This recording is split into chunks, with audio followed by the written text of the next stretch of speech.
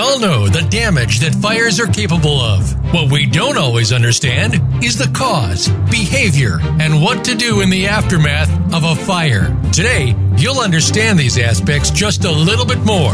Welcome to Speaking of Fire with Mike Schlattman and Donna Ingram. We will give you tips on fire prevention, how to deal with insurance matters, and more. Now, here are your hosts, Donna and Mike. Hello and welcome to Speaking of Fire. This is your host, Mike Schlattman. I'm honored to be a past president of the International Association of Arson Investigators, and I have over 45 years' experience as an expert fire investigator. This is Donna Ingram, other host, and I have almost 30 years in fire and fraud. I'm a past director of the International Association of Arson Investigators, and welcome to Speaking of Fire. Yeah, thank you for being here. Most of our audience listens on demand, and I understand that, but I do appreciate the live people that listen live. Today, we're going to have a show on from Fire Investigations Industries. It's a concern in California. And we've got two different guests coming on. They'll be signing on here shortly. There's Samantha Peak, who is a Chief Executive Officer and Director of Research for Fire Investigations Industries. She has a bachelor's in forensic chemistry and has been a farmer research intern for the ATF, the Alcohol, Tobacco, and Firearms. Also was a laboratory assistant for the Santa Clara County Crime Lab. She's also a fire investigator and worked over 200 fires as a forensic chemist, and is also a certified evidence collection technician through the IAAI. Jeremy Davis is also with that firm, Fire Investigation Industries, and he's a vice president and director of training for them. And he's a fire captain and had a position as a fire and arson and bomb investigator with Santa Clara County Fire Department.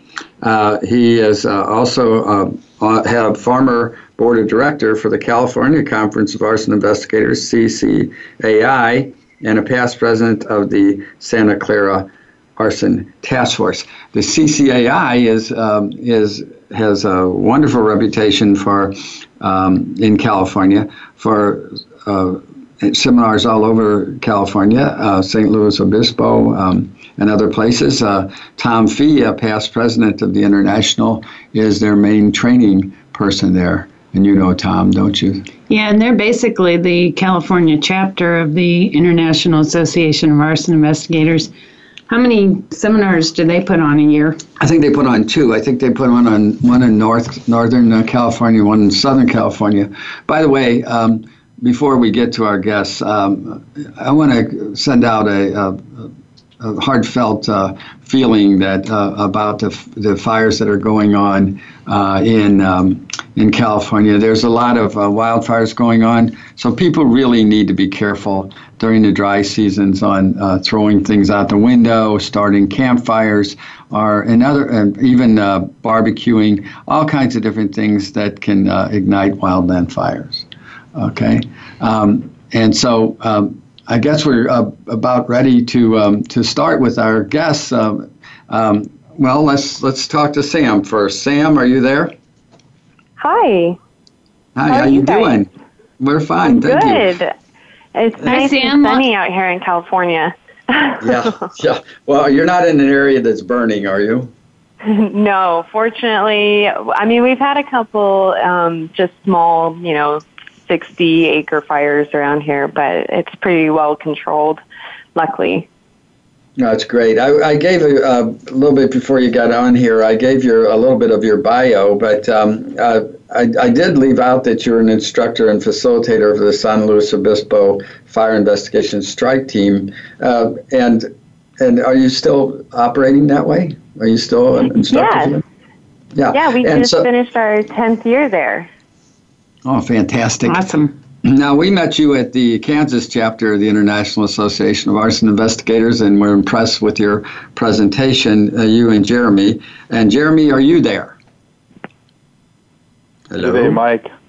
Hey, buddy. Okay, well, thank you for being there. I also talked about you a little bit before you came on here. I told them that you're a past president of Santa Clara County Arson Task Force, and but I didn't tell them that you were a state fire marshal investigator too, and a fire investigator, a certified fire investigator through California Conference of Investigators. Let me ask you a question about that. That's my friend Tom Fee is a past president of the International. I know you know Tom. How difficult is it to get a CFI through California? Well, Mike, I'll tell you, it definitely, they do not hand them out very easily. And it makes it very nice because it really validates the CFI and what it means. And so you have to have a certain number of fires. You've got to have, a letter of recommendation, a certain amount of time as a fire investigator. And then you have to take a written test based on NFPA 1033 and the 921. But once you've got it, it's pretty nice to have those three little letters after your name. So. Absolutely, and it's IAAI has a CFI program, and we is there any expert testimony involved in the California one? Do you have to have testified as an expert at all? Yeah, the CCAI, their certification, they line it up with IAAI as well.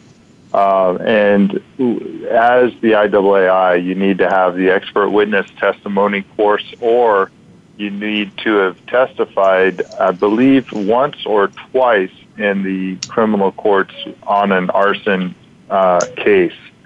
And so here in California, unfortunately, with the arson cases, a lot of the stuff is circumstantial evidence. So our DAs aren't absolutely jumping up and down to take our cases. They're very eager to plead them out. And so I was lucky enough to have several cases go through court. And if you're one of those lucky ones, you don't need to go through the expert witness course. But it is a good course. I highly recommend it. No, thank you, because I'm the primary instructor for that. and I did for IAAI. I bet you didn't know that. But anyway, here's the other fun thing. It is 2 testimonies if you don't have the course, but you can take the ATF courtroom, the interrogation and courtroom techniques, and you can also take the NFA course. So, I mean, there are ways for firefighters and police to get those 2 testimonies. And I appreciate your letting me know about California. And go ahead. That's even in the private world nowadays, Jeremy, that litigation-wise, I mean, they're just not going like they were to court. Yeah, they're not calling too many witnesses anymore. It depends on whether or not they deny the cases, of course, civilly, and you know that. Sam, have you been fortunate enough to be skewered in a deposition and tried to get you in court or something?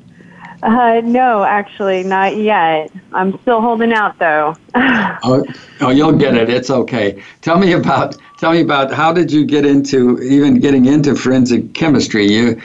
How did you get interested in that? Well, it's a long story, but the crux of it is really just I have an interest in fire, as any good pyro, and so I basically, in my chemistry class, had a real interest in the Bunsen burner, and decided instead of going the chem lab with like the biotech world, I was like, forensics is very interesting. Each case is different, and I was like, this is a really cool opportunity, and so I ended up getting my bachelor's degree in it. And after that, I worked in a crime lab for a short stint, and eventually that's where I met Jeremy Davis, and I don't know if you know Eric Emanuel, but they basically introduced me into private fire investigating, and I was able to transition into doing that. So it's kind of all melded together into one big, great opportunity and journey. Oh, fantastic. You were with ATF as an intern in their lab.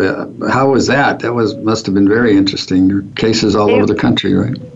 Oh, absolutely. I had an incredible supervisor, and they do such a good job on educating the agents and local law enforcement, and they're very well educated and well spoken, and they really want everybody to have the same information. They are willing to help out. And for me, I spent my time learning about a lot of different types of explosives and analyzing it in the lab, and then I transitioned into other places in the lab, and really I got a full-scale background on what they do at that lab, and it's an incredible experience. It really is, and they're really good people. I don't have anything bad to say about the ATF. They're just really good people. No, I know that, and I work with them closely, and in Cedar, and I've taught down there. Excuse me, but you were also a laboratory assistant for Santa Clara County. How was that during that same period? I mean, or did you go from the ATF to Santa Clara, or what? Yeah, I went from the ATF, and then I went into working as a lab assistant at the crime lab, and so that's where I really discovered that being in a crime lab wasn't something that it wasn't really for me. I gotcha. Yeah, it was a unique experience, and I learned a lot about what happens behind the scenes, and about truly what it takes to work in a crime lab. And it's a lot of hard work, and it's a lot of time at a lab bench. And I'm more of the want to get out in the scene, and I want to dig out fires, and I'm more of that kind of personality. So it was a good experience, and I got some good research experience, and but definitely discovered that I have a real passion for fire investigating and being at crime scenes, and that was basically a blessing in disguise. Well, that's great, because I know you became a fire investigator and worked over 200 fires. Now, as a forensic chemist, now, how did you get in with the fire investigation industries? I mean, you met Jeremy, and I'm sorry I don't know the other, Mr. Manuel. Oh, Don Rowe. Yeah. Oh, yeah. Okay. Mm-hmm. And so you just met him, and they said, "Oh boy, we need a forensic chemist," right? It was basically, I was seeking the state fire classes, and Jeremy was teaching it with Merced Fire Department, where Don Rowe had recruited basically Jeremy Davis and Eric to teach the state fire class. And so I was taking the class in conjunction and helping them. I got to teach on the explosives part and the evidence collection part. And so that's where we all kind of met, and we just kept a relationship for a couple years. And eventually Don Rowe retired from Merced, and then he was looking to get into private fire investigating, and so he started a company. And I was looking to, down the road, eventually start a company or, stay with my my old company. But basically, Don Rowe was like, well, you're more than welcome to come and participate and, become a partner with me. And basically it kind of all melded together. Jeremy runs our training division. Don Rowe runs our investigation division. I run the research division. And it's been a pretty great experience to have 3 divisions that kind of play off each other. And, sure. We can kind of really expand on our knowledge of fire, and we can push that out to the other fire investigators. And so that's kind of how we started as a company, with this idea in mind of basically working together in those 3 divisions to make sure that we stay on top of the industry and are in the forefront of, technology and research and all of that. So sure. Yeah. And well, Jeremy, you're the vice president of Fire Investigation Industries and the director of training. In fact, we met you, as I said, at the Kansas chapter of the IAAI. So you're also training. You're not only training in California, you're training in different parts of the country, right? Yeah, Mike, I'll tell you, that's really been my passion and desires. When I first got into fire investigations about 20 years ago, I was kind of thrown in the fire, and I had to trip and fall and go through a bunch of weeds to figure out what the heck I was supposed to do, and it was quite a challenge. And so what I decided to do is, with my passion of training, is I wanted to prevent the next person that either follows my footsteps or someone else's to go through the same thing. And so I've been training ever since about 2000, and now we teach a number of different courses, and we kind of travel all over the United States, and we're trying to get out to Tahiti or Hawaii and the fun places, but we haven't quite made it out there yet. But yeah, well, I got a connection for you in North Dakota. You want to go up there in the winter, though. You don't want to go up there in the summer. You better go up there. No, I actually do have a connection in North Dakota. I could pick you up. But anyway, well, you do now. Tell the audience here what kind of topics, Jeremy, do you guys teach, so that they're aware. Yeah, Mike. Well, we teach a number of topics. I teach the state fire investigation courses here in California, and that's basically everything from your fire pattern recognition to your thermodynamics, evidence collection, scene investigation. We teach a Fire Investigation 101 course, which we developed, and what that course is basically we bring it around to different fire departments, and it's like a perfect introduction into the A to Z investigation, and it's perfect for fire captains or anyone that's just getting into investigations. That's terrific. We do a forensic vehicle fire investigation class where we bring vehicles out. It's a 40-hour class, and you actually go through and you're given your own, a group of 4 people, and you go through an investigation of a vehicle and do a presentation.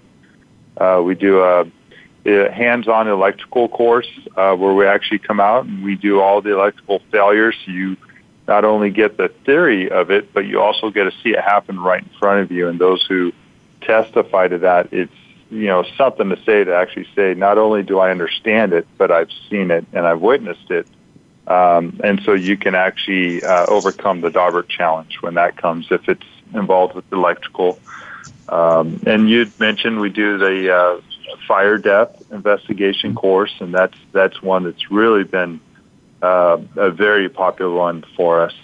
And I think we do a course on evidence collection, the CSI course. So we kind of just dabble in all the different aspects of fire investigations. So, well, I want you to tell people how do people get in touch with you? I mean, I can. Why don't you give us like your website or something like that? Yeah, if you go to fireinvestigationindustries.com, on there you click on our, you'll see all the information on our website as far as our contact information. And then if you go under training, there will be a list of catalogs or a catalog list of classes. And so there are classes that we have scheduled that will be on that page. And also, if you would like to request a class, then basically you just give shoot me an email or a phone call. We can kind of talk about what your needs are and what we can provide. And we've never said no to anyone. At this point, we're about getting the information out there and trying to eliminate different investigators to getting on the stand and making case law. And so, Jeremy, you're training both public and private, correct? Yes, absolutely. Yeah, we train both public and private because, really there's not a huge distinction. The publics, whether you're public or private, you're still going to be doing the same systematic approach with the origin and cause investigation. Now, where the biggest difference is on the public side, we're looking at the criminal aspects of it. And so we teach like interview, interrogation, and that sort of thing that really is focused on the investigation part of it. But you can also use it on the private side with your normal interviews. And the private side is a lot more towards, the civil and subrogation. So we kind of educate on that as well. Yeah, that's really good because you're actually doing, well, that's, I'm a big member of the IAAI. It's we train a lot too through our chapters, and I know that's where you go sometimes. But I'm interested, Samantha. You're a forensic chemist, so you teach a class. I know you do. You teach classes. Do you speak English or do you speak scientist? Well, what I've learned is the most important part is not speaking above, a lot of people haven't taken like organic chemistry, for example, or inorganic chemistry or physics. And so currently I really try hard to convey and break down anything that has to do with chemistry-related topics.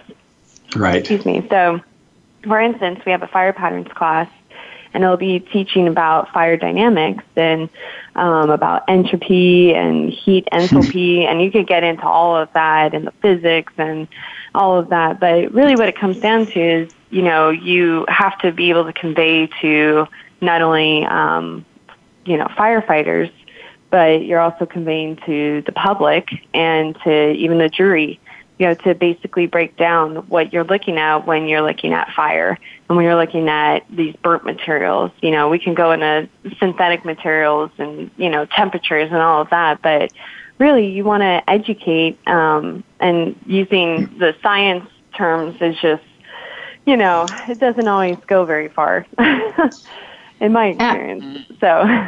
And I think that's great that you just talked about something about a temperature of something that's burning. I always, and I say this almost every show, that fire investigation is a science and an art. The art not being painting, oil canvases, but the art is putting things together and the art of interpretation. Yes.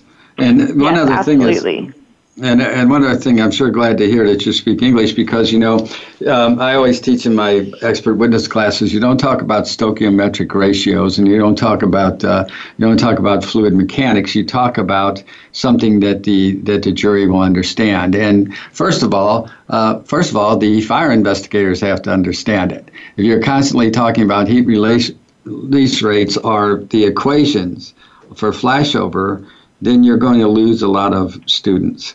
But Absolutely. You'll lose a lot of juries, and I know you speak English because I've seen it in your class. But I wanted you to say that to our listening audience, that you know how to convey thoughts without getting into the minutia of the. Well, here's the equation.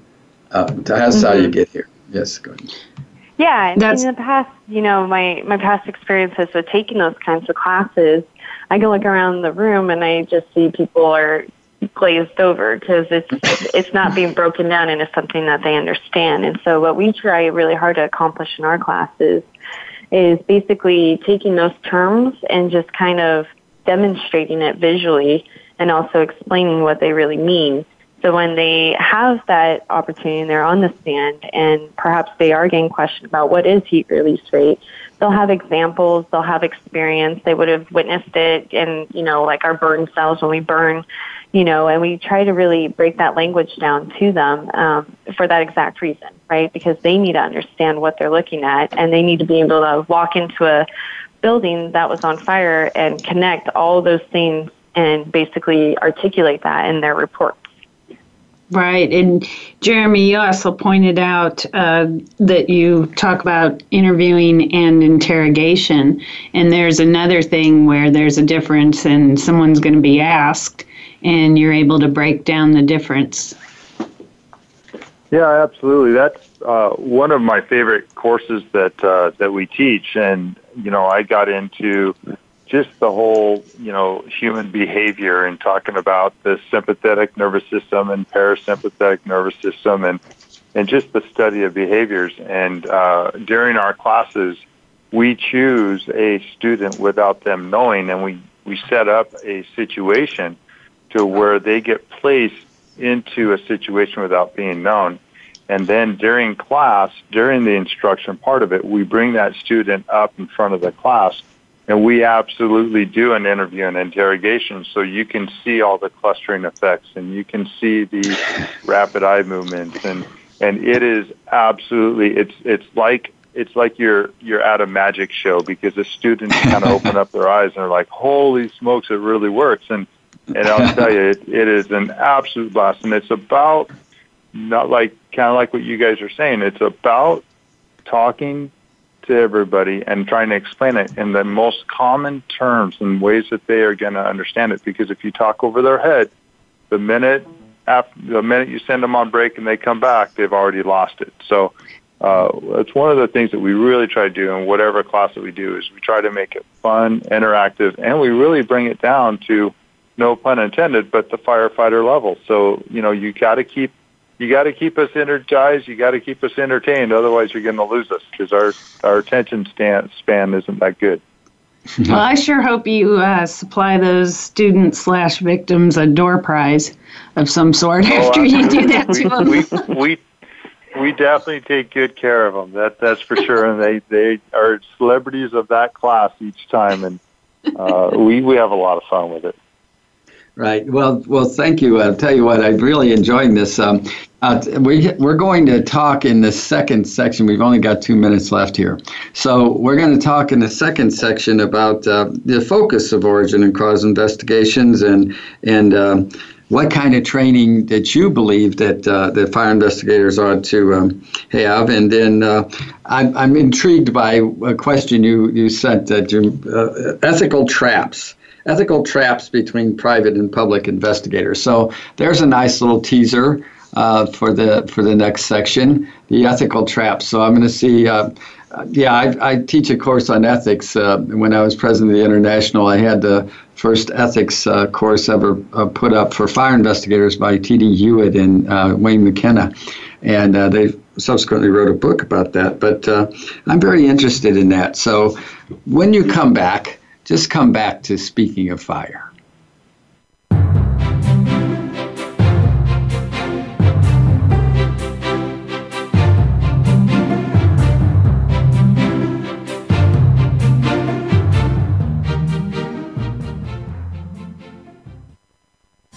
We're making it easier to listen to the Voice America Talk Radio Network live wherever you go on iPhone, BlackBerry, or Android. Download it from the Apple iTunes App Store, BlackBerry App World, or Android Market. Fire Consulting International provides consulting and expert fire origin and cause investigations. Our experienced, certified fire investigators have specialized skills to meet litigation requirements.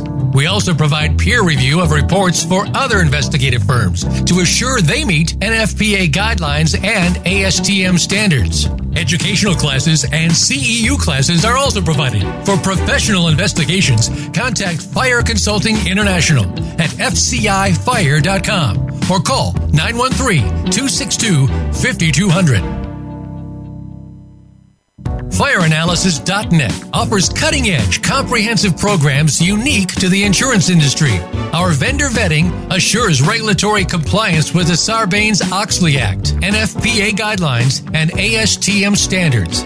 We ensure that investigators' reports are in compliance with those standards. We also offer comprehensive programs to assure compliance with your company guidelines. Please contact FireAnalysis.net. That's FireAnalysis.net.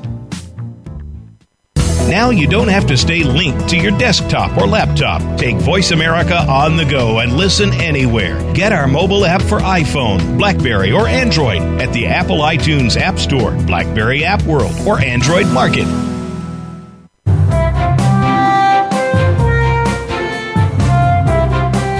You are listening to Speaking of Fire with Mike Schlattman and Donna Ingram. To call in to today's show, please call 1-866-472-5788.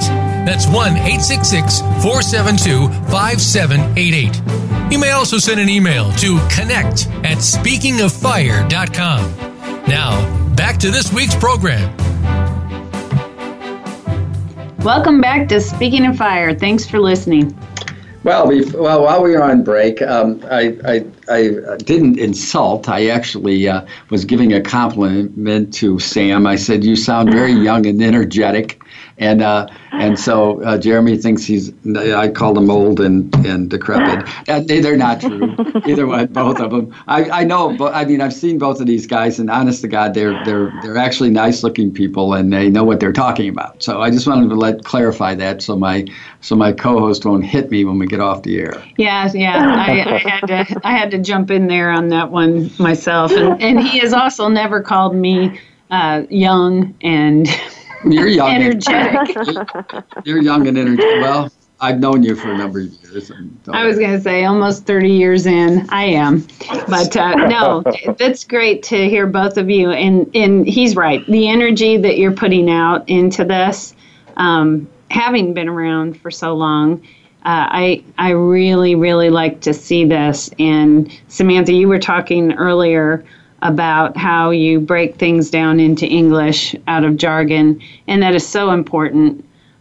So thank you for that. Oh, yeah, absolutely.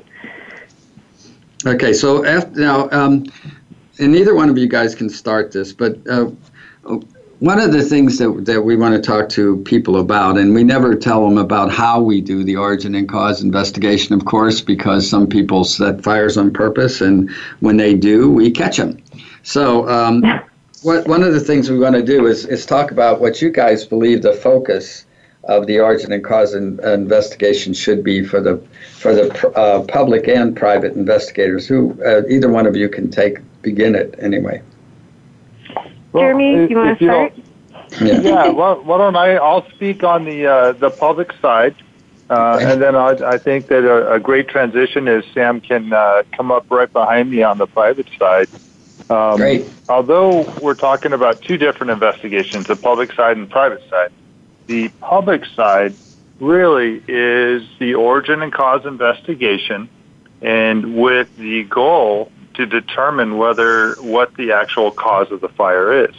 And I think that we have a line in the sand saying that, at least, out here in California, that once you determine that the fire is accidental, you've determined, in order to come up with that, of course, you've got to have the origin of the fire and you've got to have the cause, and then you can determine, you can classify the fire. And in California, on the public side, as soon as you determine that the fire is accidental, then at that point it's all about securing the scene, securing the evidence, or preserving the evidence for the private investigator to come in. Now, if we determine that the fire is a arson fire intentionally set, or there's criminal intent or criminal side of that fire, now the public side continues their investigation past the origin and cause into the actual investigation. And with our department, we actually take it all the way through to the adjudication, which is pretty interesting. And so when we're talking about the actual way that you do the origin and cause investigation, it is the same for public and private up to the point that the fire is determined accidental. Yeah, well, I'm going to ask you about that, because you see, some departments have a little bit of a problem in that after they determined that the cause of the fire was certainly not incendiary, was not on purpose, not an arson fire, then let's say it was a product. Let's say it was a toaster. Some people have, some fire departments have this tendency to grab that toaster, bring it into the station, and either want to put it in their public relations talks, or they want to take it apart and find out just what went wrong. What do you feel about that? Well, I've got 3 words for that. It's called spoliation of evidence. That's exactly Your insurance companies will absolutely love that, because sometimes it's easier to prove the spoliation of evidence and hold someone more accountable for that than it is to actually prove that the, manufacturer of the toaster oven failed to make a reliable product. And so if any fire department is out there collecting those things for either desk weights or just curiosity to tear it apart, I definitely think that there'll be some insurance companies and investigators that are going to knock on your door and thank you very much. That's kind of a gimme. What we do in our department, and what I would recommend to keep yourself out of that spoliation of evidence arena is, if you've determined that the fire origin and cause was due to a toaster in the kitchen, what we do is we will leave a tag on it saying that this is potential evidence and do not destroy or remove until you get the clearance from the insurance company. And then I take photographs. That's one of my last photographs that I take to show that when I left the scene, I did all my due diligence to keep that intact and secure for the private investigator. Now, if some fire departments say, well, it is possible evidence, we're going to go ahead and take it, put it in our evidence locker, and what we're going to do is we'll keep it until the private investigator asks for it, and then we can hand it over. That's definitely good, but just understand you are taking liability, because if for some reason something happens, maybe your evidence room has a fire or something, and that evidence goes away, you're now back on the chopping block, and you could find yourself in that liability. And that's something I do not suggest either, is just, for example, electronic components can break, fall, pieces can fall away unless it's wrapped properly or if it's dropped, anything like that. So we, here in our local area, ask our people to please just leave it. Just leave it alone and let us deal with it. Right, and I give them the same, thank you for saying that, Jeremy, because I give them the same advice about leaving it in position, shoot your photographs. We recommend that they tape off the area as well, not only tag it, but tape it so that their last photographs show how you left it at the scene. That's advice, good advice for all fire departments. And the private investigators come along, and frankly, they're interested, and that's what we'll talk about with Sam, that we have separate but parallel investigations going on. And Sam, talk about private investigators and what their process is. Yeah, so what usually happens is that the person whose house was obviously had a fire at, they make their claim, and the insurance company will contract out the fire investigating company to come and do a separate fire investigation, separate from the fire department. And so what we do is the same origin and cause. Really what Jeremy was hitting on is so true. We get down to like the exact cause, if we can, of if it is accidental, and you have that toaster and you suspect that within that toaster something malfunctioned and failed and caused the fire, we essentially are going to collect that as evidence, and we are going to pursue what exactly failed within that toaster. Was it an issue when it came to the company, and that it was a production issue? Was it something that was human-caused event, wasn't cleaned enough, that kind of situation? And so once we collect it, we put the company of the manufacturer on notice. We have a joint inspection, and we're looking at trying to identify the exact failure and the exact cause of that failure. And that will lead to the civil side of things, where we're going to court over that failure and trying to help the insurance company recuperate their funds from the failure of the toaster and paying out for the claim that the failure of the toaster caused and the fire. Yes, you're very correct there. And some people believe, and inappropriately, that if they accidentally caused the fire, that the insurance company is not going to pay them. Or if they know what happened, they don't say, or they'll say something else happened because they're afraid that their insurance company is not going to pay. I'll give you a great example. great example of this is a microwave. Okay, there's a microwave fire. It's in the kitchen. They put the microwave and the coffee maker people on notice and stuff. We bring it in, and of course, it's the microwave. And so we got to figure out what's going on with this microwave. Well, it turns out that a little 4-year-old decided that he was going to warm up a donut in a bag, in a paper bag. So he put it on, and then he went upstairs. Well, he put it on for 11 minutes. Okay. And wow, there was a little bit of a fire, you see. Now, that's not a problem for the microwave company. And it was pretty obvious from the beginning that the fire was in the microwave, but people weren't exactly telling the truth about what was going on, you see. And so I'm sure you run across that too. Not only that in private investigations, we run it all the time, but Jeremy, you probably run across that too, don't you, in public investigations too? Absolutely, Mike. And I'll tell you, what I love and kind of what I teach is people that go out and intentionally set fires. A lot of times, and a lot of the arrests I've made, they are very ego-driven, and it is wonderful when they are because you can use that against them. And so one of the first things I start to ask them is, did you have any candles in the area? Did you have any incense? And you can kind of twist that. And the last thing they want to do is tell you that they made a mistake. And so, those are one of the early interview questions that you make so that later down the road when you get the story, they don't reintroduce that stuff. But yes, I mean that information is very, very important.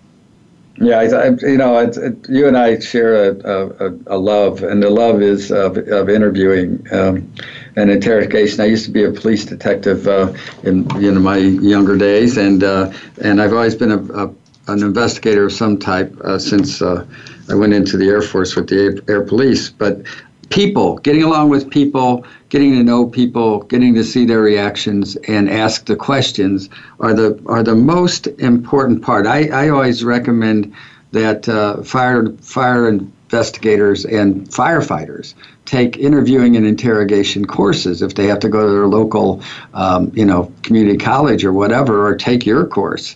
That would be terrific, And what do you think about firefighters taking interviewing courses?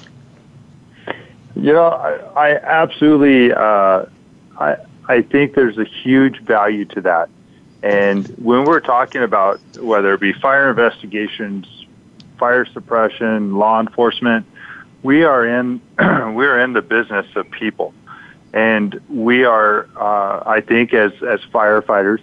There are times that we just kind of forget that we're dealing with people and the worst days they've ever had, where I think pulling it back and then reteaching them the skills of communicating and the different ways of communicating, and not just giving the communication, but actually receiving the information and listening to what they're saying. You'll get a very little bit about what they're saying from their actual words.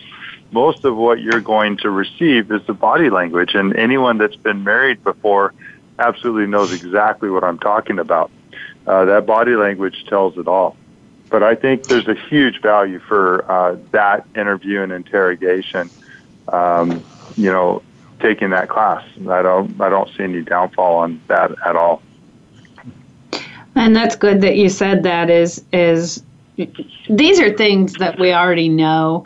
These are things that students that go into interviewing classes already know. And it's the old 80-20 rule. 80% listening, 20% asking questions.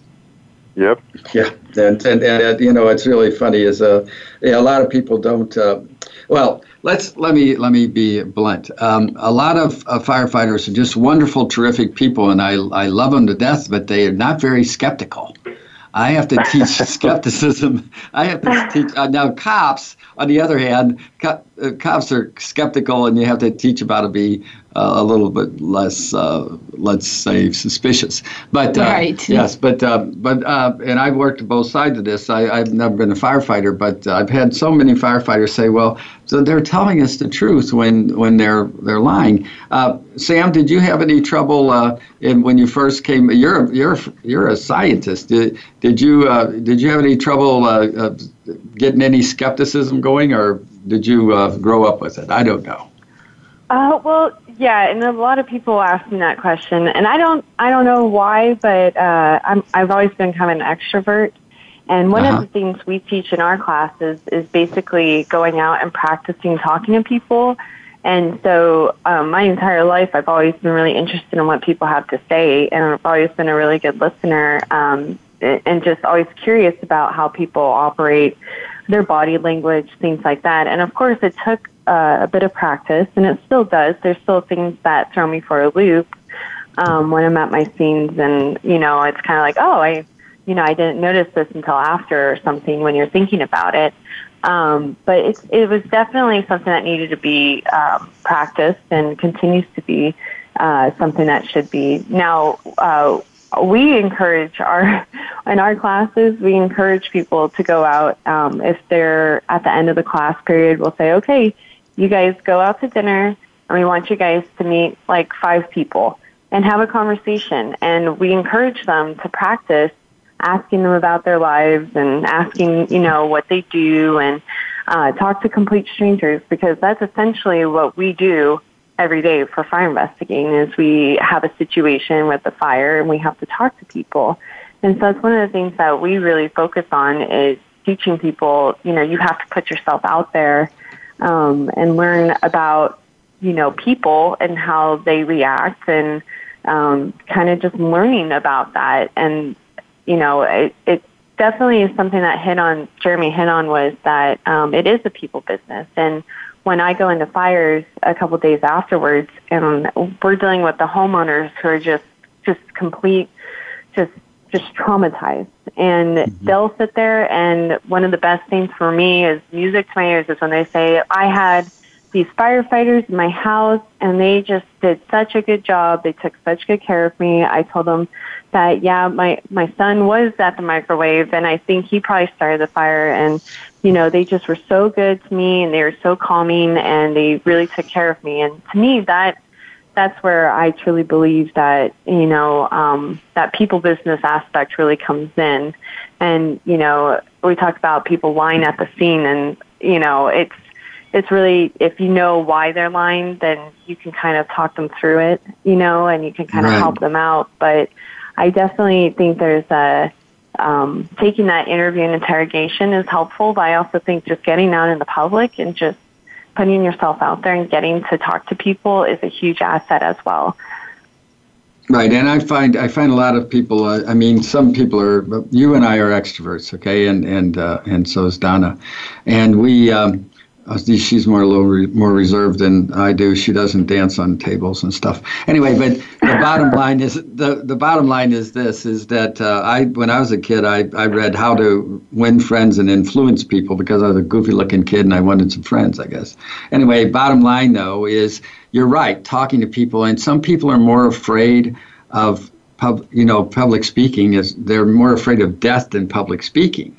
Well, sometimes we have to encourage these fire investigators, as you said, to speak to a lot of people and then read them. And Jeremy, you teach that in your class, and I know Sam backs you up here 100%. Well, in St. Louis, I have a best friend that we're both on the Major K Squad together, and we went out and one evening, and we were taken on a Nantucket boat ride. Do you know what a Nantucket boat ride is? That's when we were fed a lot. I've never heard of it. It's called being fed a lot of bologna and eating it. Okay. I've been there. I think I took that ride before. yeah. So it's called believing something you shouldn't have believed. All right. So and we're on the Major K Squad. We thought we knew something, right? But every once in a while, I just want to encourage people to know that even the professionals will every once in a while go on a Nantucket boat ride and actually believe somebody that they shouldn't believe. But we tried our strongest not to. And you're going to tell them in your courses, you're going to tell them what to look for, those deceptive, nonverbal cues of deception, right? Absolutely. And there's so many of them, and we have videos that we show, and I'll tell you, once you get just a little taste of those nonverbal cues and then understand where they come from, as far as what's going on with their thought process, whether it's coming from their imagination side or their memory side of the brain, that once you get that little bit, then it becomes fun. And I always warn them that when they go home, do not use this on the wives or children, because once they find out, they get very, very upset. But I'll tell you, it's a lot of fun, and hearing the stories a year or two later it's a lot of fun. Yeah. Well, I always tell them don't use it at home because, first of all, it doesn't work very well because you want to believe them. Because you love them, yes. You want to believe them. Yep. So that's one thing. And not that I'm a serial husband or anything. Oh yeah, I am. Anyway, the bottom line is that there could be red flags going off and rockets, and sometimes you just really want to believe that. And so, exactly. It doesn't work as home as so well. The one more thing, though, I'm very interested in. The ethical traps thing. Are there ethical traps between public and private investigators? What is that? Sam, would you like to take the lead on this one? No. You are doing a great job. You go ahead. Okay. I've worked both in the public and private sectors, and I'll tell you, there's although they are the same investigation, we're looking at the same amount of facts. Oftentimes coming in as a private investigator, it's a little bit more challenging than you did public because you've got some things that have changed because of salvage and overhaul things. But I think where the trap comes from is in the public side. The trap you really need to look for is, I think NFPA 921 states it very well, and in the last couple of publications they've hit hard on it, is the bias. You go into an investigation, if you go into it with a bias, then it doesn't matter what facts you look at. It doesn't matter what patterns you look at. It doesn't matter what your suspect or subject says to you. Your minds are automatically going to steer you one way. Now, let's take a scenario where it is a toaster oven. I look at it and I'm thinking, okay, well, it's accidental. It could be the toaster oven or it could be a coffee maker. I'm not sure, but I'm going to go that those are my two possible heat sources. Here's my fuels, my target fuels, and here's the event that brought the two together. I'm going accidental and letting the private investigator go there, or the public or the private investigator go there. So then the private investigator comes in, and I believe that we're in some of the situations I've been at is sometimes if you go down and you're like, well, I can't really tell if it's the toaster oven or the coffee pot.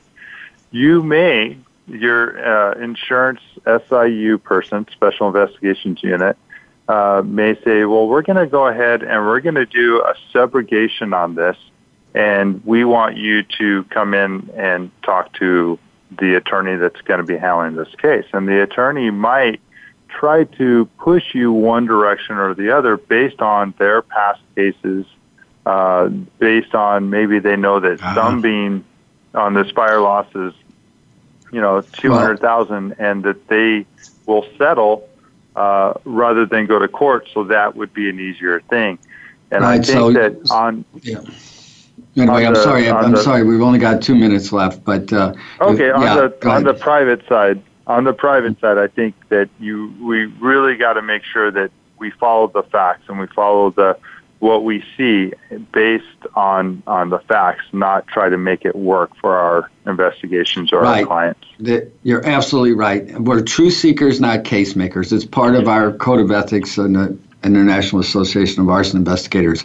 We do not go in with expectation bias or confirmation bias, which is 921. You are so correct. And I want to tell you guys, you are great. I'm sure glad that you consented to be on our show. Yes, thank you. Sam, thank you for being there. And, keep speaking English to us poor slobs out here that don't understand equations, okay? And Jeremy, I will. You promise? Okay, thank you. Now, and then Jeremy, keep up the great work. You both are very articulate, and I appreciate your being here. Thank you too. Well, thank you very much, Mike, for the opportunity, and we'll come back anytime we're invited. Okay, then how about this? Quickly, give us your website again. It's fireinvestigationindustries.com, and there you'll find all the information to our training and different services that we provide. Thanks, and thank you. And next week, we're going to have it's called CFIS, Fire Consolidated Fire Investigation Services. Now, that's a brand new thing. Go ahead. And let me explain why you keep mixing that up, because everybody's going, what is he talking about? Our company is FCI. This is CFIS. So yes. We're garbling that around. And CFIS and fireanalysis.net. And it's a brand new thing of an alliance of 200 investigators all over the United States. And I'm hoping that Jeremy and Sam will join us in that. So come back. When you come back next week, come back to Speaking of Fire.